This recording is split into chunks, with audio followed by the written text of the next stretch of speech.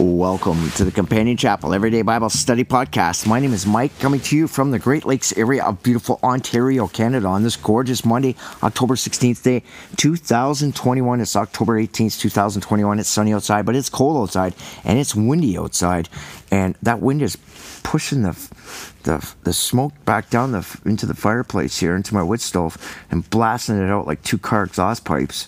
And I'm not too sure what I did wrong. If anybody can help me with that, get in touch with me at thecompanionchapel.com. And we're doing 1 Samuel chapter 31 today. Don't you dare miss it. This is a great chapter about, can people really see the future? And is there such thing as diviners, evil spirits, demons, devils? And is there such thing as mediums? Or can they really, is it true? And this chapter really hits it home. This is a great chapter.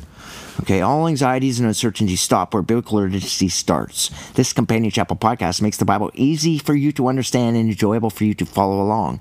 Please first consider your part in the many-membered body of Christ. This is your church. Help glorify, magnify, and broadcast God's saving word. My part is creating this Bible teaching media. Your part consists of getting involved in the church administration with your time or money contributions, managing, marketing, advertising, helping with the website, or coming out and helping with this podcast. Even be a co-host of this podcast. God expects you to use your gift, your God-given talent, to use it in the many-membered body of Christ. Companion Chapel is a registered nonprofit ministry. This Bible teaching podcast is only possible with your donations. Give it up for God and your whole human family, broadcasting the seeds of truth throughout the world. Be part of it.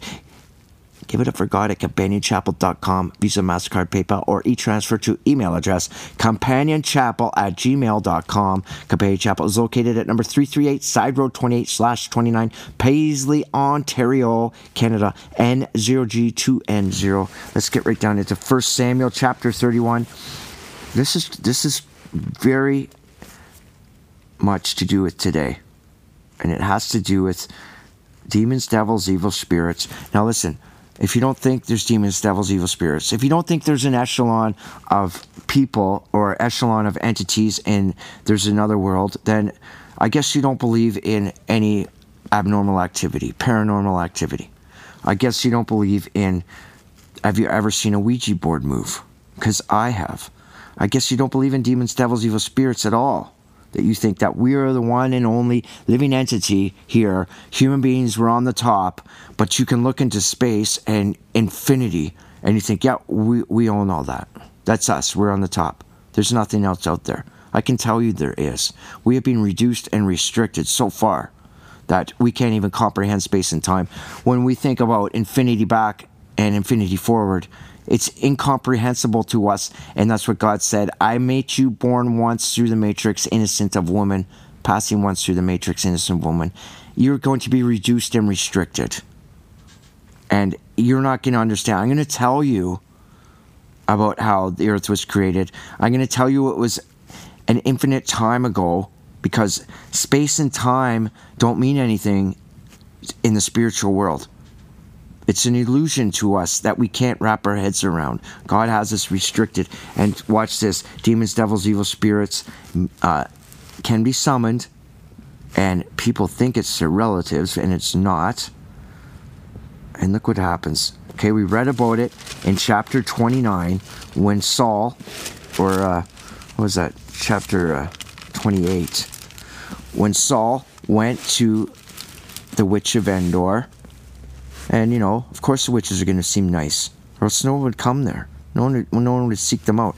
These are mediums, wizards, tarot card readers. If you give your soul, or you give your will over to the evil side, which might seem pleasant to you, then you are going to be able to talk with these demons, devils, evil spirits, who always disguise themselves as, you know, something that is pleasant to you. It's the same. A spirit, back in chapter 28, there was a spirit impersonating Samuel. And just as it is done in the present day by the medium. Okay? It's never directly. There's always something that comes in between. And that's what happens. They impersonate. They know. But they're not bound by the perimeters of being human. Space and time don't mean anything in the spiritual world. Like, they can bop around. They can go back And watch this, verse 31, or chapter 31. Do they know the future? This chapter answers it. Now the Philistines fought against Israel, and the men of Israel fled from before the Philistines and fell down slain in the mount of Gilboa. And the Philistines followed hard upon Saul and upon his sons, and the Philistines slew Jonathan, that's sad, and Abinadab, and Malchus, Saul's sons. And the battle went sore against Saul, and the archers hit him, and he was sore wounded of the archers. So Saul's, totally lost this battle, and his sons just got wiped out. Too bad Jonathan got killed. And Saul said unto his armor-bearer, Draw thy sword and thrust me through therewith, lest these uncircumcised come and thrust me through and abuse me. Okay? But his armor-bearer would not, for he was sore afraid. Therefore Saul took a sword and fell upon it. Saul didn't want to get Gaddafi'd. 5. And when his armor-bearer saw that Saul was dead, he fell likewise upon his sword and died with him. He's a pretty loyal guy, and he didn't want to get Gaddafi'd either. 6. So Saul died and his 3 sons and his armor-bearer and all his men the same that day. Okay, 1 Chronicles chapter 10, a more complete report on this. But here's the end of King number 1. Saul's dead. Okay, look at what Saul did. Look what mankind did. He was filled with the spirit of jealousy. He was filled with the spirit of self-pride. He got, who was this guy? He's just a guy. Just like all the rulers of the planet are just people like us. They just happen to be in the right place at the right time, and God said, okay, you can be in charge now. You can be in charge. God allows the people to be in charge to see how everyone else is going to react. God's in control. So Saul died, his 3 sons, and the men of Israel that were on the other side of the valley, and they were on the other side of the Jordan, saw the men of Israel fled, and that Saul and the sons were dead, and they forsook the cities and fled, and the Philistines came and dwelt in them. Yeah, the people booked it out of there, okay? Our king's dead, let's get out of here. And it came to pass on the morrow, when the Philistines came to strip the slain, that they found Saul and his 3 sons fallen in the mount of Gilead. Okay, now I'm going to stop there for a second, and go back, not even a page, really. Let's see. Might be 2 pages or 1 page in your Bible. And look what happened when Saul,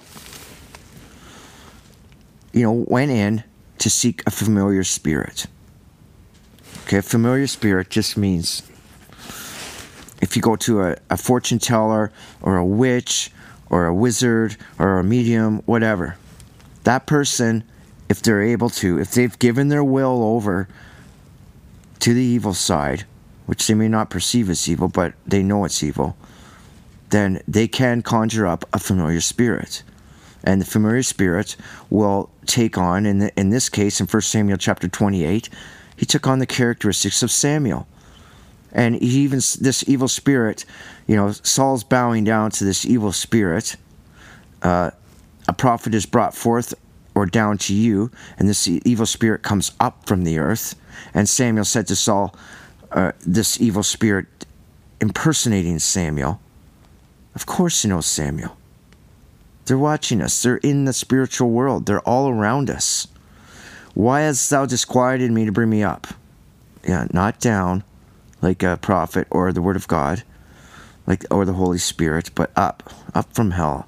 And Saul answered, I am sore distressed, for the Philistines make war against me, and God has departed from me. Oh, he mass murdered all the high priests. Only one got away with David, and he pursued David with the spirit of jealousy, and evil spirits just ran wild in Saul, and he didn't listen to God. And now he's saying, well, God left me. Well, come on, Saul. Neither by prophets nor by dreams. Therefore I have called thee, that thou mayest make known unto me what shall I do. And then the spirit impersonating Samuel, wherefore then dost thou ask of me, seeing the Lord is departed from thee, and is become thy enemy? Like, this evil spirit's just playing tricks with Saul. He doesn't care. But this is a big deal. Verse 17, can demons, devils, evil spirits, can they see the future? The answer, God's word, is yes. You have to believe in God's word. And here it is, verse 17 of 1 Samuel 28. And the Lord hath done to him as he spake by me, for the Lord hath rent the kingdom out of thy hand, and given it to the neighbor David, because thou obeyest not the voice of the Lord, nor executed his fierce wrath upon Amalek. You were disobedient, and therefore hath the Lord done this thing unto this day. That was Saul's first big mistake. He didn't listen to God. When you're supposed to wipe out the Amaleks, but he didn't. 19. Moreover, the Lord will also deliver Israel with you, Saul, into the hand of the Philistines, and tomorrow shall thy and thy sons be with me, dead. Okay, they're going to be dead, out of the flesh bodies, into the spiritual body. They will be with me in the spiritual world. And the Lord also shall deliver the host of Israel into the hand of the Philistines. That was, what was that, prophecy from a demon devil or evil spirit? Yeah, it was, because this just happened in verse 31 the next day. So it's true. They can tell the future if they want. They just mess with you. They don't care. They see how we fret away about the little things, and they know we're restricted. And God allows them. If you put your will over to demons, devils, evil spirits, then yeah, you can contact them, and they will mess with you. And this one even told the truth. And the truth messed with Saul, because Saul was on the opposite side of the truth. He just went by what he thought was right. And what happened to Saul was Saul's sons, Jonathan, Abadad, and Melchishua. Saul's sons got killed, Israel got beat, and Saul's dead too.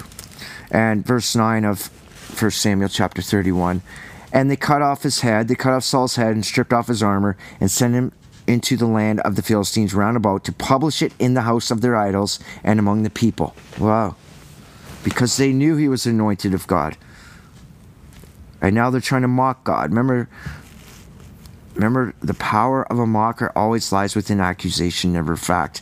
You have to understand that when people mock God, he doesn't take it lightly. And that goes for scoffers, mockers, finger pointers. Okay, let's go to verse 10. And they put his armor in the house of Ashtaroth, and they fastened his body to the wall of Bethshan. This is Bethshan, supposed to be house of rest. And Ashtaroth, that is the male sex god. They put that phallic symbol up and they worship it. And you don't think that's happening today? That's happening today big time. The Ashtaroth is our Easter, but let's go beyond the blasphemy of Easter on the high day of Christianity, the Passover. The high day of Christianity, where we're supposed to be honoring and celebrating what Jesus Christ did to us. The crowning point being the cross at Calvary, where prophecy was fulfilled and the kingdom of heaven became in accordance with God's divine written word, in accordance with reality. And we're sitting here having Easter. The goddess Esther, the Ashtaroth. It's that phallic symbol of I'm trying to say it politely. Like, what do eggs represent? Easter eggs. Eggs represents fertility. These are all fertility symbols. And people worship these things. Quick like a bunny. Bunnies were heavily fertile animals. You put two in a cage, go out there in a month, you got like 30 of them. And the grove worship, where they would have just morally despicable, morally revolting sexual orgies. And that's what the Ashtaroth was. You don't think it's happening today? Canada, United States? You see these on your internet, all these pornography stations. You see these people talking about sex all the time. In the newspaper, full-page ads about the male erection pills. That's all people think about is sex and money. And here's the Ashtaroth. They took the anointed of God, Saul's armor, which should represent the gospel of armor, and put it up to their sex god. And people these days, they put so much importance and jealousies and envies and expectations, sex-spectations, on themselves and others. Like, they deserve it. You look at my podcasts or anything I've tried to teach the Bible with, a couple 100,000 of views. on any pornography. And yeah, I used to watch pornography, so don't get on my case. I've repented, and I don't walk that vanity of vanities anymore. I've repented from it. But I walked it, so I know. The temptation is real. But there's millions of hits on every single little pornography video. People give it power. That's what they honor. That's what they think about. Their crotches and each other's crotches. Even same-sex crotches. Like, don't impose that on me. You know what? To become celibate, the first 6 months are brutal, and the next 6 months are hard, and then after that, what value did that have? It's a hard one to shake, but it's doable. And these people are taking God's gospel armor from Saul. Now, God departed from Saul, but they didn't know that. They knew that the God of Israel was the Lord, our Father, and they put that armor into their sex god. That's who they protect, and that's what people do today. Yeah, I deserve it. I have sex expectations. I'm going to sit on the internet. I'm going to go get a date. I'm going to find a second girlfriend past my wife, or I'm going to put expectations on my wife that, I'm just going to be not thinking about what the definition of marriage is. It's not for self-gratification. You become one, and you think about the other person. And you don't be a pig, guys. And girls, don't impose celibacy on your guy either. Like, what do you expect? Like, you think about the other person. Guys, control yourself. And girls, don't impose celibacy on your guy. What do you think's going to happen? Then you go crying, he went and called prostitute and start crying. Yeah, well, you know what, guys? You should be able to control yourself, but girl, you have to take care of each other. You have to respect each other. It's no cakewalk in these flesh bodies. And if you love the girl and you get married to her, which is the definition of marriage, you become one. And that's where sex stops, right there. With each other, it's not about self-gratification. It's about thinking about the other person. Like, if you were that person, how would you feel? If the guy's in there talking morally repulsively things, and he's thinking about other things, trying to bring those into the bedroom. Buddy, you better wash your mouth out with soap, and you better bleach your brain. And girlie, don't impose celibacy on the guy.